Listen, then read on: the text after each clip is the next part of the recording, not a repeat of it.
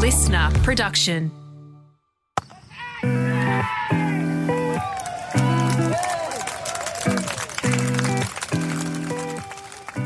Hello and welcome to Willow Talk. Great to have your company once more and great to be talking about another Australian win at the World Cup. Adam Peacock alongside Brad Hatton. That was dominant. Not as perhaps crushingly dominant as it could have been, Hads, but still pretty impressive. Bring on the final, Adam. Bring on the final. We were brutal, and that's the way you got to play those conditions. Mitch Marsh on his birthday was outstanding at the top. David Warner, he just bullied the opposition. Ralph got the brunt of it early with the 24 off that first over he bowled, then we didn't look back. Yeah, let's have a look at the scores, and it's worth recounting from an Australian perspective, especially at the top of the order. They win by 62 runs. Pakistan all out 305, chasing 368 for victory in the 46th over. Marsh, 163 off 124 balls. Elite. Mitch Marsh, brutal, 121 of 108 deliveries, and they got their centuries in back-to-back deliveries. I've never seen that before. I'll ask Hads a bit later if he's ever seen that. Glenn Maxwell was promoted up the order. Didn't quite work. He was back in the pavilion before he even... Predictable. Before he even decided to think about getting a sweat up. Nothing really worked for Australia through the middle order of the back, but they were just going after it, given the position they were in, and Stoinis the best of the rest with 21. And a 5 for Freedy. They were calling for him to come back after bowling pretty well in his first 4 overs. Didn't come back until the 34th over, so maybe that's where they let themselves down, Pakistan. 5 for 54. Yeah, poor old Harris Ralph. He did get 3, and he ended up with 3 for 83 off 8. At one stage, he was looking at none for 150 off his 10.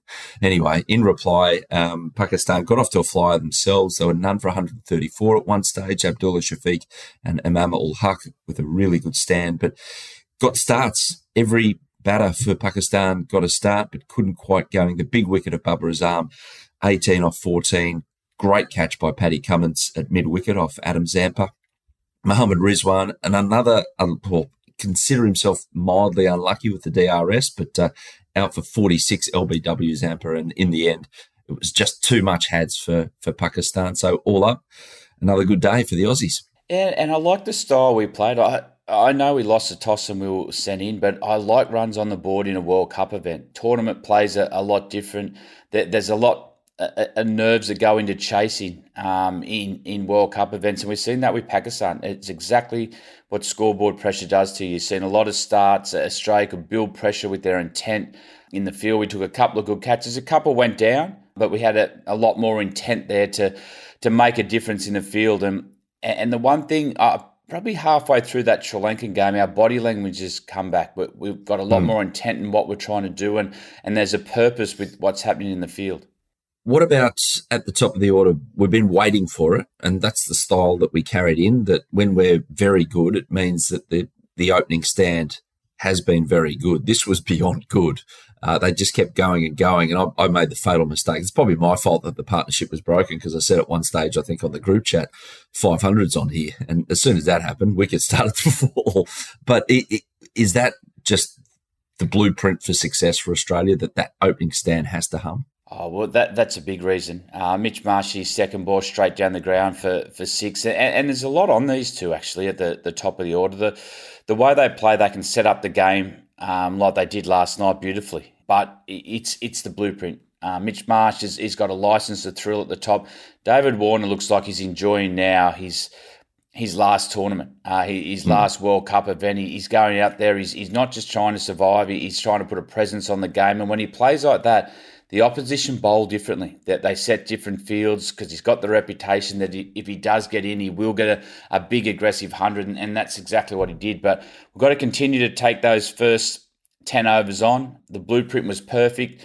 Our middle order has let us down a little bit. We could have probably got 450, but no one could really capitalise on that great start. But the top of the order was outstanding. Yeah, Davey obviously loves India. He loves the conditions. He's been a staple of the IPL for a while now. But do you get the feeling that he's a bit free because he knows the end is coming? Or maybe not so much in white ball cricket, because you see some cricketers make the decision, they kind of limp to the line. Well, it's his last World Cup. And his record in white ball has been arguably one of the best players we've had at the top of the order. And now it looks like he's going out and he's looking to bully the game. He's looking to take the game on. He's playing some brave shots. We've seen him a couple of times in Ralph's first over get down on his knee and scoop him out of the ground. But that's the way he's got to play at the top, because if he's got that mindset, all of a sudden oppositions are on the back foot straight away, because you just don't know what you're going to get from him. So I like the way he went about it.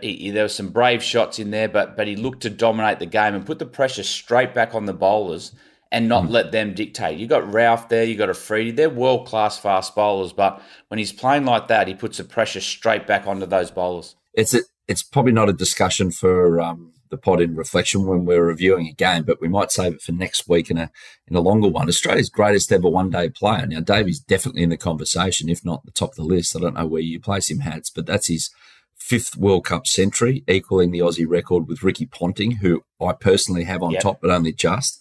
And Davey actually now has Australia's top 3 scores at World Cups as well. So that solidifies his position in this kind of lofty status. Where do you put him, or you want to have a think about it and come back next week with the answer? He's in the conversation, and I think he's in the conversation because of the style of game that he plays. It's so brutal at the top of the order. It's the hardest spot to bat, opening, and the way he sets up games. I think that's the big thing why he's in that conversation, and he wins games. The reason we're in the position now is he got 160, and he took the game right away from Pakistan. So the reason we're talking about David in those glowing terms is because he wins games for Australia. Have you ever seen it? 2 blokes getting a century in back-to-back deliveries? No, I haven't. And I'll tell you what I did know is we've seen David Warner's trademark jump, but Mitch Marsh, he went off. Yeah, he did go off, and it's not normal for him. So they've copped a bit in the first few games, his team, and they're just starting to come together. They're playing with that passion that Australia love. It means something to them now. They got their mojo back. They're getting into the contest, and just the celebration of Mitch Marsh now shows, all right, Australia in this tournament. I'll tell you one thing. It put a lot of pressure on those in the dressing room celebrating, because if you stood up for Dave Warner, you had to stand up for Mitch Marsh. And conversely, if you sat for Dave Warner, you're not getting up for Mitch Marsh. Otherwise, there's problems. There's a chasm in the dress. And I noticed Joshy Hazelwood, he just kept his seat for both of them and put the hands above the head. But a bit of pressure for the boys in the rooms. Yeah, bending me bullet. That's too much effort for the big fella to get out of his seat. He was excited, but it was Mitch Marsh's birthday as well. It's always good to contribute on your birthday, but it was a big moment for them. We're speaking a lot about it. For Australia to turn it around, these 2 at the top of the order have to have a big contribution, and that's exactly what they did. And the way they played, Mitch Marsh hit his 2nd ball of the game straight over the head for 6. You go, oh, okay, and now we're in a contest. And Pakistan, on the flip side of that, how are you going to respond? How are you going to stop a David Warner and Mitch Marsh? But the one thing they do well, they complement each other. It's going to be interesting when Travis Head comes back as well, because Mitch Marsh is 6'3", David Warner's 4'1". So they complement each other with the lengths you have to bowl. You've got to bowl different lengths to both of them. So the partnership's blossoming at the moment. They were outstanding last night, and we might be in a situation where our most formed player, Travis Head, where Australia got a selection decisions to make. Do you move Mitch back down to 3? So, but it was great to watch. There's another one to pose midweek, Hads, when we got a bit more time. But who played 3 last night was Glenn Maxwell for 1 ball. Was it a little bit of a rush of blood, is it fair to say, off of Freddie, that he tried to hit him, basically to Sri Lanka? He was never going to have it. Nothing else was going to happen there. Glenn Maxwell's been given a licence. The captain's walked up to him, tapped him on the shoulder and said, Glenn, go and keep the momentum going. His eyes would have been like a poker machines. He would have ran out the back, quickly got his gear off. And if he comes off, he gets like 30 off 5 balls, and all of a sudden the momentum's really going with Australia. But that's Glenn Maxwell. We've seen that for 10 years. He'll do that on another occasion during the World Cup and get his 40 off 10. But, yeah, it was pretty predictable. Did you ever do that, or get the tap on the shoulder, say, oh, Hads, you're down at 7, but you're actually going to go up the order? Yep. Or conversely, did you go to the captain and go, I'd really like to bat 3 here if possible, because it looks like a road? Yeah, early days in my career, I did that a lot, floated up and down the order. I actually found it hard to do because what they're saying is go out there and don't get out, but score at 40 off 10 balls to play a high-risk game. And I remember having a chat with the selector. They said, your stats in 1 days don't look that great for New South Wales for a period of time, for about 8 games. And in those 8 games, 6 times I've been sent up to do that role and just got overexcited. I was trying to hit the first few balls. He said, you can get yourself in. I said, you're sending me up to play a high-risk game. So I understand what Maxwell was going through. He was going out there and it was all or nothing. He wasn't there to block a ball. He was there to dominate, and that can happen. That's why I asked you the question, because I thought you'd be able to relate anyway. Many a times I've done it. So Australia sizzled past 300 in the 41st over. Warner's out just after for 163 in the 43rd. It was lovely to see Bubba Azam really making an effort to go over and say congratulations. I love that when players do that. But I know we're being ultra critical here, and I don't know how cricketers at the top level view it. You got 369 on the board. After 50, you're pretty happy with things. You take it before, but did they leave a little bit out there? I mean, was 400 on here, or that's not relevant? Yeah, 400 was on, but it's hard to follow that sort of onslaught at the top of the order. Guys came out and tried to play their role. It was probably Marcus Stoinis actually just settled things a little bit and got us up to 360, but the adrenaline's going. Every ball you see from the grandstands going for 4 or 6, they're dominating the attacks. And sometimes you just need to give yourself that little period of 6 balls just to get in it and then get used to conditions and take it on. But the Beans were running there for the boys, and they were just trying to go out and take every ball on. You can understand it a little bit. You see it a lot when a big partnership's on, the next 3 batters fall pretty quick. And it probably points towards how well Marsh and Warner went at the top of the order. But, Warner gave a chance on 10. He was dropped then. But other than that, there weren't many chances given. He was not dropped. He did not get a hand on that. I remember as soon as it went up, and you could see in the broadcast, he didn't have his feet. He was still moving his feet. And I said, he's going to drop that. And my boys could not believe it. They could not believe it. But that's Pakistan's Achilles heel's been that for how many years? If they can take their catches all of a sudden they got a good start, they put a bit of pressure back on Australia. But in tournament play, in these big events, it's not just about the batting and the bowling. It's about taking those half chances and regulation chances to stop an onslaught like that. Horribleness. And you reckon every time Davey hit the ball to the boundary or over it, he wasn't thinking far out. rubbing it in. What about trying to come and bowl for the young fella? That'd be the only thing he'd been thinking. Every time David Warner hit a 4 or 6, Ralph would look at him and just think, mate, what have you done?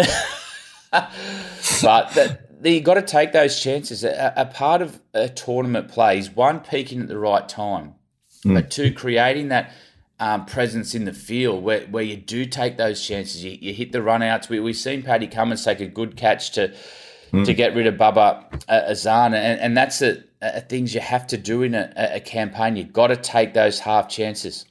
Pakistan, in reply, as mentioned at the top, they were at one stage none for 134. The back end, though, they lose 8 for 130 to lose the game by 60-odd runs. Mitch Starc got off to an interesting start, a 10-ball over with 4 wides. Radar not quite on I can only assume that the conditions were, a little, had to be adjusted to, put it that way. Yeah, it's interesting. On paper, you go, 10 ball over. But what you want Mitchell Starc doing is trying to swing the new ball.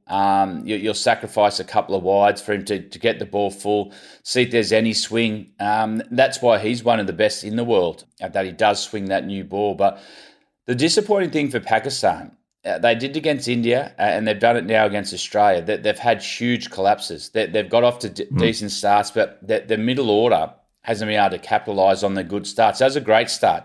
They put a lot of pressure on Australia. Australia had to really dig deep to get back into that game, because it looks like Pakistan were going to walk in a canter a bit there, the way they started. But it's a batting collapse. It's a pressure of a World Cup. They've got to find a way to to take the emotion out of what's going on and just bat what's in front of them, because at the moment they're getting caught up in the pressure. Yeah, it was Marcus Stoinis who made the breakthrough, the double breakthrough in the end. It was getting rid of both openers with just subtle variations to his medium pace. But Australia, it's weird. India, we ran through their top order and couldn't capitalise. But other than that, it's been century stands that they've conceded every time. So is it a case, Hads, of that's a worry, or it's okay, our class at the top, eventually it's going to destroy a team? Yeah, I think eventually it's going to destroy a team. But what we've spoken a lot about, we've spoken with David and Mitch Marsh, the best time to bat is the first 10 overs. So teams know that they're taking the game on, the ball's hard. There's not a lot of swing on offer, and the surfaces have been pretty flat. So, yeah, it's going to happen. There'll be a game where Mitch Starc gets it right. Seen it in 2015. It was a World Cup final. Maybe it'll be a semi-final, because the ball is swinging a little bit for him. So he'll get one right. He'll get a double wicket over at some stage during this tournament because of the way he swings the ball. So, yeah, I don't see this too much a concern at the moment. They want to get wickets early. That's a big thing. But the surfaces are being in the batsman's favour. Adam Zampa there was a little murmur before the start, especially when Cam Green did the Mitch Marsh and paced out his run-up. But in the end, Zampa did play, but he didn't look too fresh. He could barely bend, and I can relate to this. He could barely bend down to pick up the ball. The old back spasms were back again. Poor old Zamps. Well, I'll tell you what, you're pushing him out there like they've done the last two games. There's no other spinning option. He's got 4 for both times. He's bringing the stumps back into play. So he's obviously in some discomfort. I think what's happened is that the Aussies have gone, mate, this is cutthroat. This is a World Cup. If you break, you break. We can call in a replacement. But, mate, you're going out there. And he's performed both times. You got to be careful of the wounded athlete, and that's what it's been. But what he's done well now is he's bringing the stumps back into play. And he's getting those big wickets we need in the middle overs. And that's been a point of difference in the last two games. But, mate, Adam Zampa can't not play because we don't have another spinner there. Yeah, it was backed up in the field. I mean, Abbott and Cummins dropped chances, but Paddy and Stoinis and Starc with 2 great catches certainly made it a positive day in the field rather than a negative one for Australia. And another positive has the streak is still alive. Mitch Starc got the 9th wicket. His streak of taking a wicket in every World Cup match is alive. He might have been panicking there for a bit. Oh, mate, he's a performer, especially in this form of the game. So there's just a bit of theatre there from Starkey to keep everyone on the edge of their seats. But I'm sure of it. You're talking about the fielding, though, Adam. There was a change in the Sri Lankan game, probably about halfway through, where you could see an attitude shift. It was Davey took that catch. Yeah, when Davey took a couple of good catches in the outfield, Marsh got on the back of that, Steve Smith got on the back of that, and all of a sudden our mojo came back. Our style was coming back to the fore, where we create an environment that's uncomfortable with our presence. And that's a big thing in the way Australia play. I know we talk about it a lot, but if we're doing all those little things, we've got the class with the ball, we've got match winners with the bat, and these little things with the fielding and our presence will take us a long way in this tournament. So the table as it stands, Australia are actually back in a semi-final spot now after all of that, after 4 matches. Bring on the final. We're ready to go. 4 points. New Zealand and India way out in front. And then South Africa after that, hiccup, disaster, whatever you want to call it, anywhere in between against the Netherlands. They're still in third. They play England tonight, and Australia, Pakistan, England, Bangladesh, Netherlands, Afghanistan and Sri Lanka at the tail. And Australia's net run rate continues to go in the right way. It was minus 0.73, now minus 0.193, so going in the right direction. Back in a sec with our quotes, and, well, we've just got a whole list of stats to get through.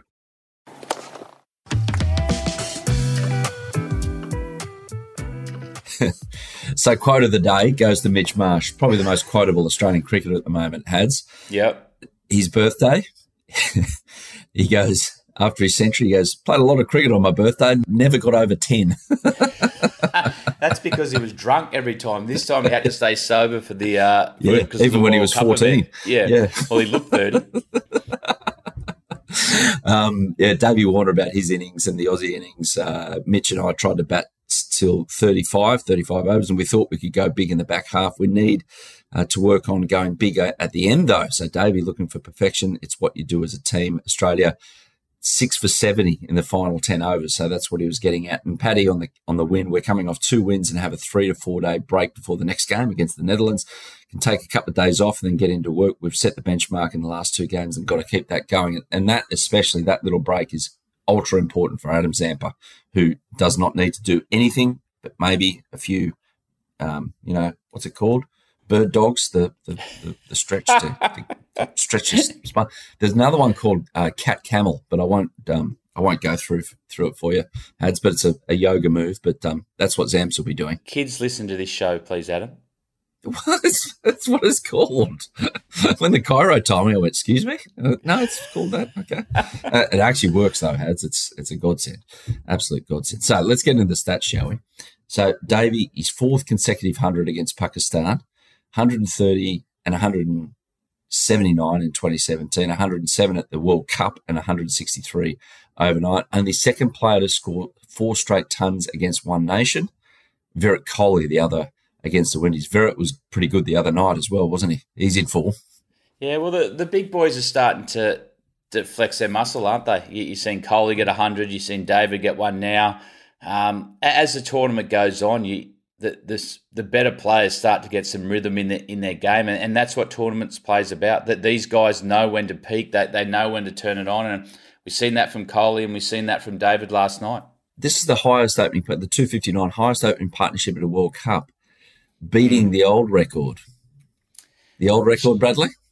Yeah, it probably needed to be beaten. Actually, it was against Kenya, Canada. Oh, Canada. I thought it was the game after. Yeah, it was so meaningful you can't even remember who it was against. Exactly right. I thought it was the game after. Anyway, it's good that David and Mitch beat Shane Watson and I. Yes, from 2011 to 183, that stand. 259 is also the highest partnership against Pakistan for any wicket in one days and the highest opening stand in India by any team, full stop. So that's how good it was. And Warner has been involved in Australia's 5 highest partnerships in one-day cricket, twice with Travis Head, Steve Smith, Mitch Marsh, Aaron Finch, all around the 250 mark, the highest 284 with Travis Head. And here we go, another one. 23 times an Aussie has passed 150 in ODIs. David Warner has 7 of them. Next is 2 by Gilchrist, Hayden Watson and Finch. Only Rohit Sharma with 8 has more 150-plus scores in one-day cricket. So that kind of paints a picture of where it's at. And this wasn't against the minnow either, Hads. It was against one of the more established nations and better nations of cricket. Well, you said at the top of the show about where's he stand with in the list of our best one-day players. So those sort of stats shows he's definitely in the conversation. And the strike rate where he gets those runs as well. It's better a run and ball. So, mate, he's not done yet. He does hold his form for a long time in tournament play. So we're going to need a couple more of these hundreds as we dance our way now to the finals. And what last one has before the weekend, and you can enjoy your weekend or taxi services for the kids. Have you called the Australian Olympic Committee or Cricket Australia yet to offer your services to try and get a coaching gig for the Olympics so you can get a medal? No, not as yet, but I tell you what, it's interesting. Now, I know I go grab a coffee with my mates after the gym in the morning, and a lot of people are actually talking about cricket going to the Olympics. And they've asked a lot, Hads, are you disappointed that wasn't you? And you sort of go, no, I had a good career. Then as you hop in the car, you think, hang on a minute. I would have enjoyed going to Olympics, but imagine being able to sit next to an Ashes medal, a gold medal sitting up on the mantle. So, it's exciting. So Australia's still got to get their ranking up a little bit in the 2020 to qualify, because the US go straight through and they're only taking, 6 or 7 teams? 6, I think, yeah. Probably because of the footprint of the event. But no, it's great for cricket, and it's a bit of a no-brainer for the IOC to fully get India and Pakistan and nations on the subcontinent engaged in the Olympic Games. How are you going to do it? Do it with cricket. Hads, speaking of cricket, I'm dare saying that you're seeing parts of Sydney that you didn't know existed this weekend to get your kids around to watch games. So, mate, I've got 2 home games. So I've got 2 boys. I can jump in the car, and if one's batting, I can jump and watch the other one bowl, or vice versa. So But it's exciting morning. Everyone will have a smile on their face at the coffee shop. The Australians have won. There'll be some good banter around. So tournament play, we're just starting to come good. Yeah, it's the weekend, so get out there and enjoy your cricket this morning or this afternoon or tomorrow or whatever, and we'll be back next week. We're going to be back on Tuesday to preview Australia's next match against the Dutch. So that was Willow Talk. Have a great weekend, everyone.